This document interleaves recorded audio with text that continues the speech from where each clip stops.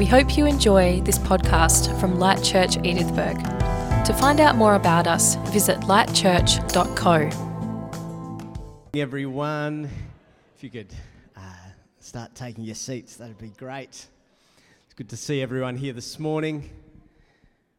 It's great to be enjoying the not very windy days, beautiful still water. Now, I said to Darren, if you get the kids' pastor to speak, well, we're going to have props, and we're also going to start with a game. Ha ha ha. So, I need some perhaps not so volunteers.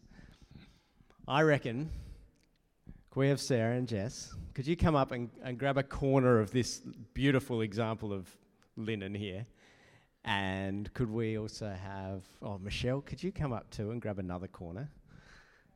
Michelle, could you, come up and grab another corner. Now I want you to be thinking, what on earth am I about to do? What is this all about? Di, seeing as you're standing up, could you come and grab a corner? All right. No, I'm not going to jump on it. All right. I'm going to put Dear Tiger on here.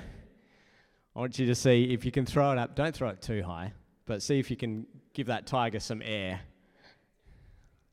Whoa. Oh, well done. Can we do it again? Whoa.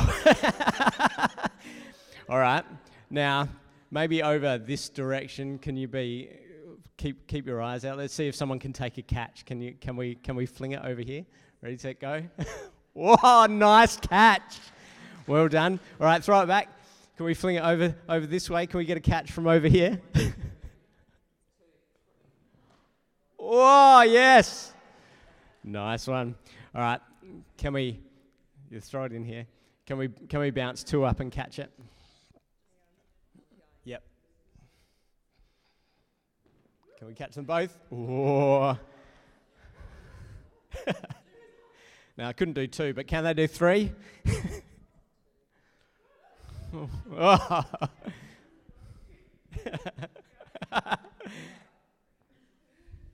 Whoa, well done. 2 out of 3. That's not bad. All right, we might put them back. Now, there's another lot there for afterwards if you feel like you need to have a go afterwards. If you want to see if you can do better. Thank you, ladies. Now, what's going to happen? What am I preaching on today? It's supposed to just get your minds ticking over, wondering what's going to go on. In Kids Church, since Easter, between Easter and Pentecost, we're learning about how did Jesus' followers keep following Jesus when Jesus wasn't with them anymore. So that's been our focus over the past couple of weeks. And we've talked about Jesus' Great Commission, where he told the disciples to go and make disciples and baptize. We've been talking about Peter and Paul and some of those early church leaders. And today we're going to talk about Peter. But let's do a quick recap of what's been going on. Jez, could we have Acts chapter 1, verse 8? So the book of Acts begins with Jesus giving the disciples some instructions. And he says to them, "You'll receive power when the Holy Spirit comes upon you. And you will be my witnesses, telling people about me everywhere. In Jerusalem, throughout Judea, in Samaria, and to the ends of the earth." This is how the book of Acts starts. And it's actually how the book of Acts is sort of laid out. So you see, Jesus has commanded them to go to Jerusalem. That's the kind of the center of their world, where the temple is, where God is supposed to live. Then they're supposed to go to Judea. That's kind of the state that Jerusalem's in, the local area. Then they're supposed to go to Samaria. Now, you may have heard of the Samaritans. They were kind of cousins of the Jewish people, but the cousins that they didn't talk to. The left out ones. but kind of part of the family, but the black sheep. So Jesus has commanded them to go to them. But then after that, to go to the ends of the earth, to give this message about Jesus to the ends of the earth. And so this is what happens in the book of Acts. It begins in Jerusalem. Now, it spends quite a bit of time in Jerusalem, and it seems to me that maybe those apostles, the first followers of Jesus, were not very keen to move out of Jerusalem. They stay there quite a long time, and the only reason that they moved out of Jerusalem into Judea was because they started getting persecuted, so they needed to run away and hide. So in chapter 8 of Acts, we're told that the apostles were scattered. And soon after, we discover that Philip, he goes to Samaria. So they've gone Jerusalem, Judea, Samaria. And then he also speaks to an Ethiopian who's kind of maybe come from the ends of the earth, but Philip's not going there yet. So they haven't got to the ends of the earth yet. But our story today begins in Acts chapter 10. And if you've got a Bible, we will be telling this story in Acts chapter 10 today. And this is kind of a story in 3 acts. It begins in Caesarea. The next act is in a place called Joppa. And then Act 3 is back in Caesarea again. So Act 1 begins in Caesarea. It's a town by the sea. And you might have recognized by the name Caesarea that it was a Roman city. It was built by one of the Herods to try and impress the Roman emperor. And so, although it was in Israel, it wasn't part of Israel. It was its own kind of little Roman colony where it is. So, in actual fact, Caesarea, by the sea, is the beginning of the ends of the earth. That's where the ends of the earth begins. And so that's what's happening here. We are taken to the beginning of the ends of the earth. It was a city of conflict. So when the Judeans were upset with Rome, they went to Caesarea to protest, and they did that a number of times. And it was also, because it was a Roman city, it was the center of the imperial cult, or the worship of Caesar. And that's what happened there. And that'll be important a little bit later on. And we're introduced to someone who lives in Caesarea, Cornelius. We're told that Cornelius is a Roman army officer who lives a godly life. So he's doing his best to follow God. But if we think about it, Cornelius is a bit of a walking contradiction, because he's trying to follow the God of Israel, the Jewish God, but his job is to make sure the Jewish people are kind of kept under the thumb of the Roman Empire and obey Rome's laws. So if we stop and think for a moment, Cornelius is a pretty conflicted guy, and he's in an awkward situation. That he's supposed to be loyal to Rome, he's supposed to be loyal to Caesar, and all the things that come along with that, like worshipping in the Roman temples and giving sacrifices and stuff like that to Caesar. But at the same time, we're told that he lives a godly life, that he gives to the poor, and that he prays constantly to God. I was thinking about Cornelius. He kind of seems like the good bad guy. I don't know if you've ever seen, perhaps in like World War II war movies. You know, there's the German soldier, and you think he should be the bad guy, but actually he shows mercy, or he does the wonderful thing. I don't know. I think it might be something like that. He's sort of the good bad guy. So we're introduced to Cornelius, this pretty conflicted character in a bit of an awkward situation. And he's praying to God. And as he's praying, an angel comes to him. And the angel says, God has seen you, your good works, your prayers, and God wants you to do something. Go and get Simon. Simon's in Joppa, staying at Simon's house. Now, this is a bit of a confusing instruction. It says Simon called Peter, who's living at or staying with Simon the tanner. We might talk about the Simons in a little bit later. But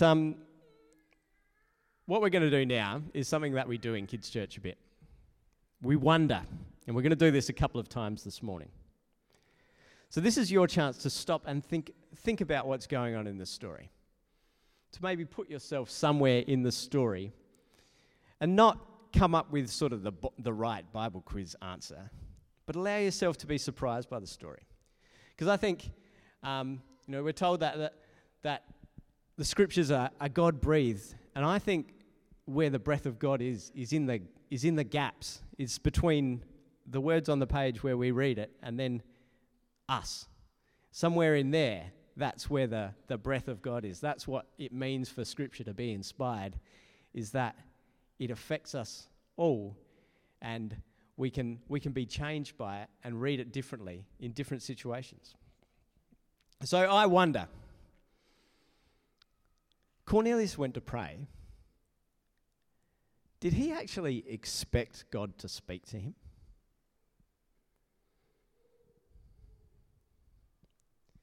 And I wonder, for us, when we go to pray,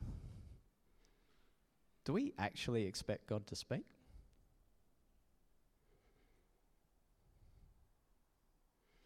And then, when Cornelius went to pray, not only did he expect to hear from God, did he expect to actually do something in answer to his prayers?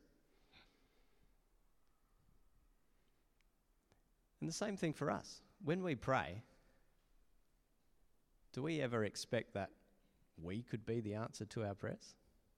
Maybe God is calling us to then go and do something about what we're praying about.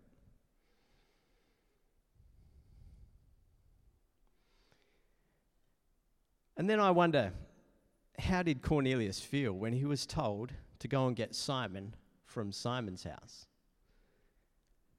Now, this isn't an answer, but a little bit of information. That Simon, that name, so we've got two Simons here, Simon Peter, who's one of Jesus' disciples, and Simon the tanner. Simon and Simon, the name Simon had only become popular in the sort of that generation, and the reason why was because there was a Jewish revolutionary called Simon Maccabeus. Now, you might have heard of the Maccabean revolt, where the Jewish people resisted against Rome. So Cornelius, the Roman soldier, is sent to get Simon, which is going to remind him of these Jewish revolutionaries that he's supposed to be keeping sort of downtrodden, stopping them from revolting against Rome. So once again, we're reminded that Cornelius is in a tricky situation, a conflicted situation. Who is he supposed to be loyal to? Is he loyal to the God of Israel? Or is he supposed to do his job and be loyal to Caesar? But we're not given an inkling by Luke when he writes this. We're not given an inkling of him being kind of unsure about anything. He commands a couple of his household servants and also a soldier to go and get Peter, Simon Peter, who is in Joppa. So Act 2 begins in Joppa. It's lunchtime the next day. Joppa's about 50 k's away from Caesarea, so probably an overnight trip. So it's lunchtime the next day, and we're at Simon the tanner's house, and Simon Peter goes to pray. Now, it says that Simon Peter was hungry. And what do you do when you're hungry? You go and pray while someone else gets your lunch for you. And that's what it says. It said he prayed while someone else got his lunch ready. And as Simon Peter was praying, in his hungry state, he has a vision. And here's where the sheets come and the animals. He has a vision of a sheet coming down from heaven. And on that sheet are, I don't know, prawn crackers, a crayfish, some oysters, maybe pork belly, pork chops, goanna. Says there are reptiles there too. If you haven't had goanna before, I can assure you it is delicious. Probably as good as pork belly. Crocodile, maybe. Well, not really. He has a dream of animals. It tells us he has a dream of animals, birds, reptiles, all sorts of animals coming down on this sheet. It's probably actually a mix of animals. It might be those animals that he's not allowed to eat, but they're all mixed up with the animals that he is allowed to eat, which makes the animals that he is allowed to eat unclean as well, because they're mixing up. So he has this dream of the animals, and a voice comes from heaven. These animals coming down. It says, Simon Peter, kill and eat. And Simon says, no, Lord, I'm not going to eat those. I have never eaten anything that is impure or unclean. And the sheet comes down again. Take it, Peter, kill and eat. And Peter says, no. It tells us that this happens 3 times. And it doesn't tell us, and this is what I think is really interesting, it doesn't tell us what Peter said in the end. So you can only assume that he said no 3 times. I'm guessing that he said no. And then we've got, can we have verse 17 up? Peter was very perplexed. What could the vision mean? And just then, so this in kids' church, I said, so Peter sees this vision and then he goes downstairs. What do you think he saw when he went downstairs? And someone said, lunch. I don't know. But these men sent by Cornelius, they made it. And they were standing outside the gate. And they asked if a man named Simon Peter was staying there. And Peter said, do we have this one too, Jez? This next verse? No, maybe we don't. Oh, yeah. Peter went down and said, I'm the man you're looking for. Why have you come? And now, in this translation, it says, why have you come? But those words in the Greek, it's actually a little bit more like, what are the charges against me? Because if you remember who Cornelius sent with him, he sent 2 servants and a soldier. So Simon Peter, he's escaped from Jerusalem because the followers of Jesus are being persecuted there. His leader, Jesus, was crucified by the Romans. He's trying to run away from people who are persecuting him. And who rocks up on his doorstep in this kind of safe house that he's run to? A Roman soldier. So Peter says, I'm the one you're looking for. What are the charges against me? That's basically what he's saying. And they don't really give him an answer. They just tell him to come with them. And so Peter does what he's told. So this is the end of our second act, our scene in Joppa. So I wonder, the same as Cornelius, when Peter prayed, did he expect God to speak to him? And similarly, when we pray, do we expect God to speak to us?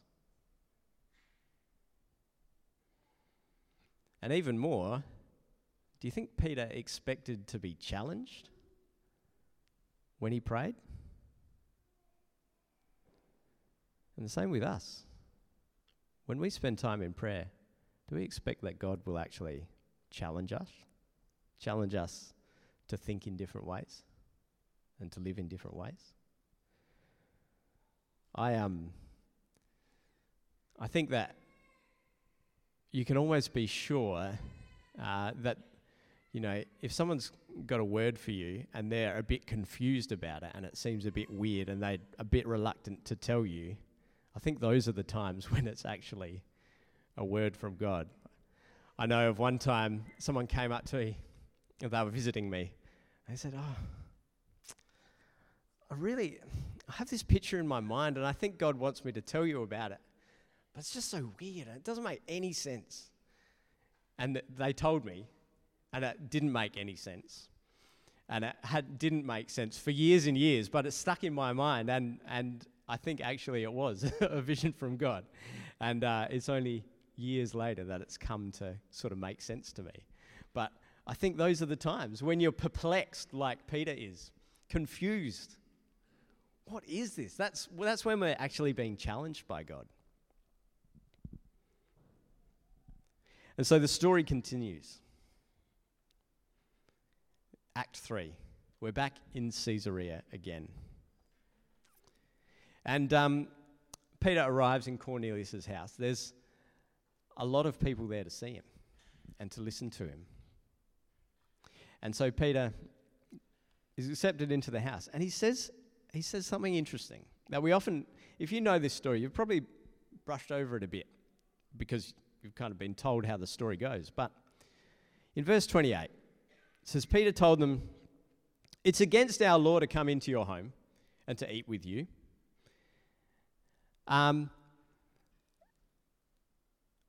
But God has shown me that I should no longer think of anyone as impure and unclean." Now think of what Peter's just said. You should no longer think of anyone as impure and unclean. What did he have a vision about? Food. It's not immediately obvious that those two things are connected. That the vision about food is actually about people. Remember how I said it was probably a mix of clean and unclean animals mixed together. There's this Jewish tradition of telling stories where different ethnicities, different people groups are portrayed as animals, different kinds of animals. There's something that was written a couple of hundred years before this, kind of in between when the Bible was written and then Jesus came. In between that time, there was a bunch of Jewish literature written, and there's a book called 1 Enoch. There's this part of 1 Enoch called the Animal Apocalypse, and it basically tells the story of the Bible from Adam and Eve, who are portrayed as cattle,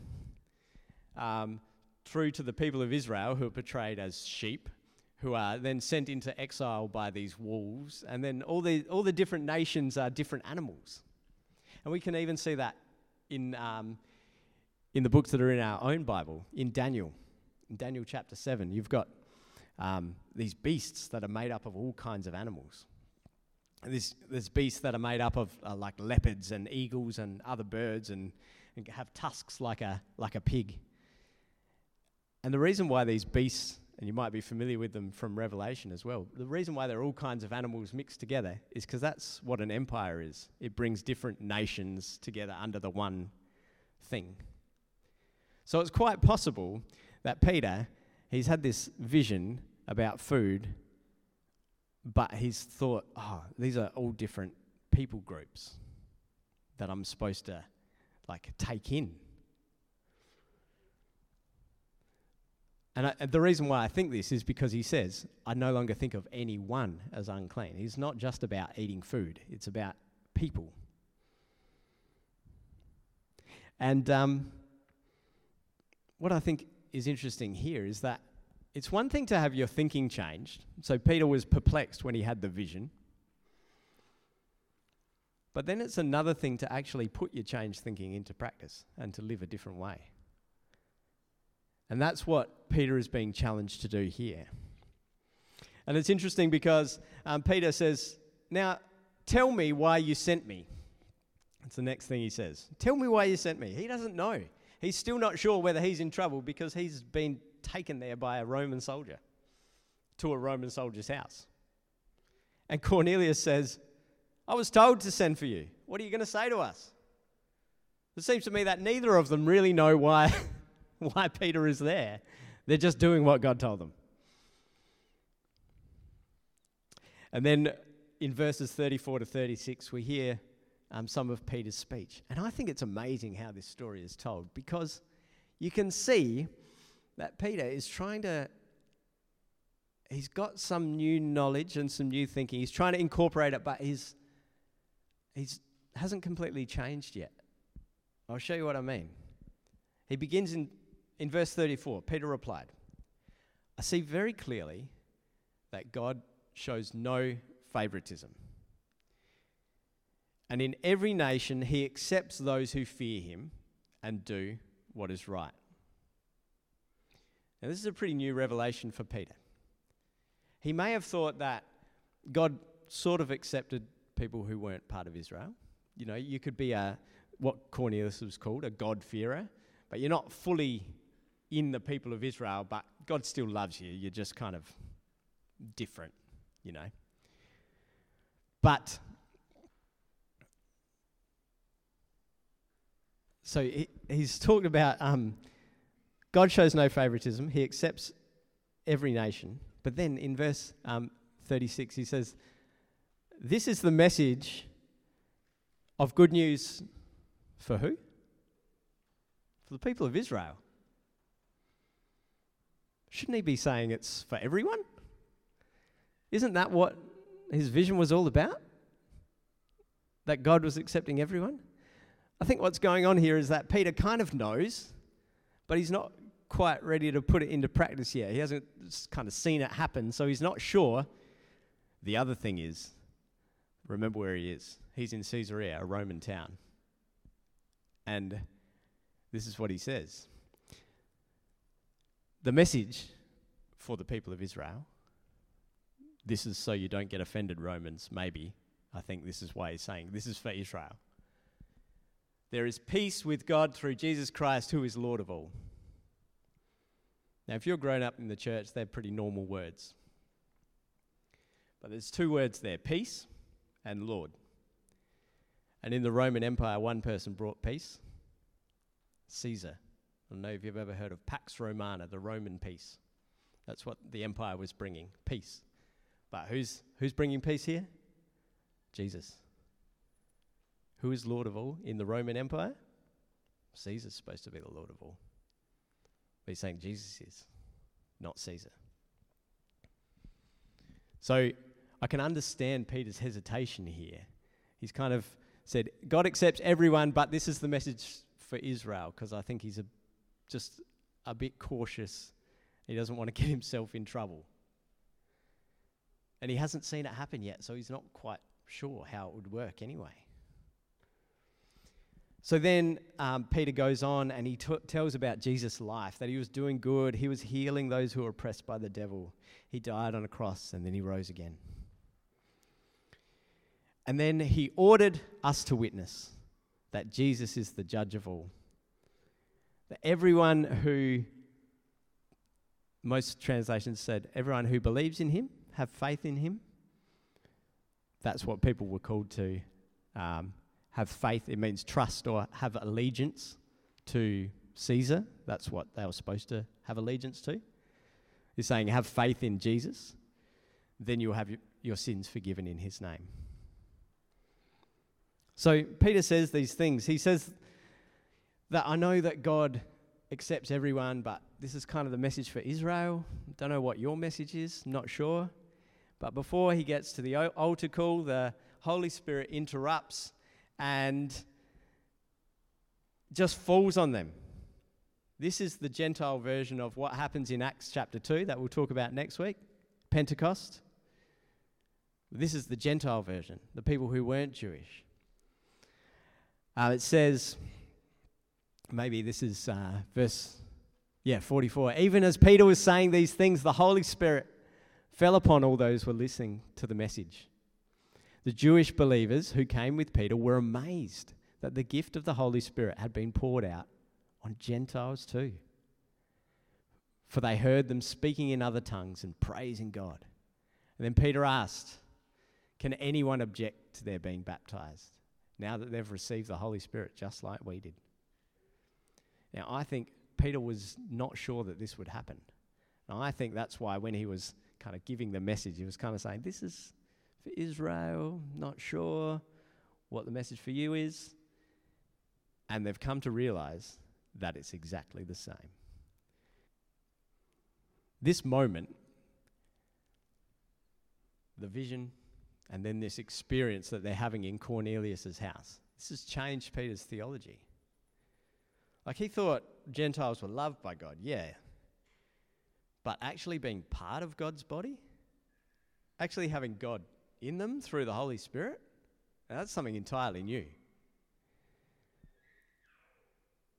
This is the challenging thing, I think, about this story. What changed Peter's thinking? What changed his theology and his ideas about God?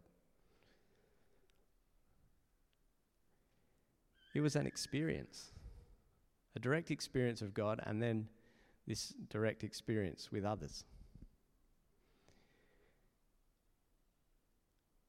And I think this is challenging because we often like to prove our theology from the Bible, which is okay. But this is the way that I think it often works in people's lives. If they tell you experiences where they've been changed, this is usually how it happens. They have an experience, it changes them, changes the way they see the world and see God. And then they go back and read the Bible and say, oh, I never saw that there in the Bible. I never read it that way. This is new for me.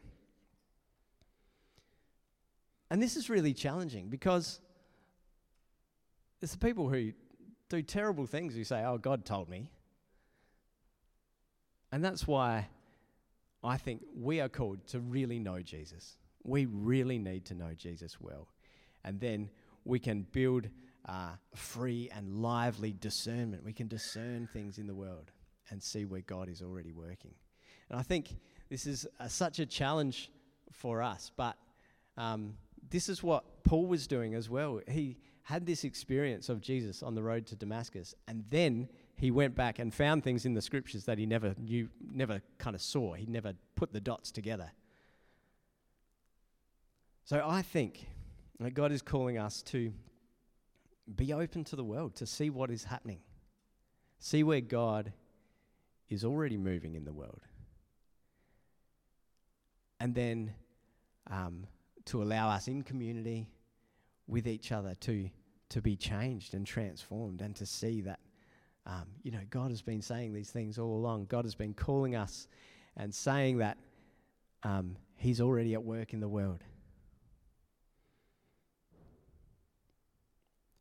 So, to finish up, I wonder, when we pray, when you go to spend some time in prayer, hopefully this coming week, do we expect God to speak to us? Do we expect God to change us? Do we expect God to help us to see the world like Jesus sees the world?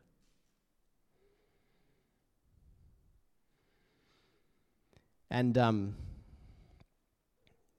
then, do we have the courage? This is what the Holy Spirit is for, to give us the courage to actually act in those ways that God changes us to, or God is calling us to change, to act in different ways in the world, to see people in different ways, to know that God already loved them before we even thought about it. That those people we thought were unlovable, well, they were already loved. This is, this is a challenge. That God is actually willing, God is ready, He's there to act, to speak to us, to change us. But are we brave enough to be able to be changed, to open ourselves to God? Let's pray. Lord, we thank you so much that you love each one of us, that we are precious to you. and that you loved us before we even thought of it, that you have always loved. God, I pray that you'll give us the courage to be changed, to become more like Jesus, to see the world like Jesus, to be filled with the Holy Spirit so that we have the power to actually act in new ways, to live as your ambassadors, to show what life is like in your world, to be loyal to you and not all the Caesars, to be loyal to you, Lord Jesus. We thank you so much for your love. And I pray now that you'll strengthen us in this coming week. Strengthen us to live as your messengers. Amen.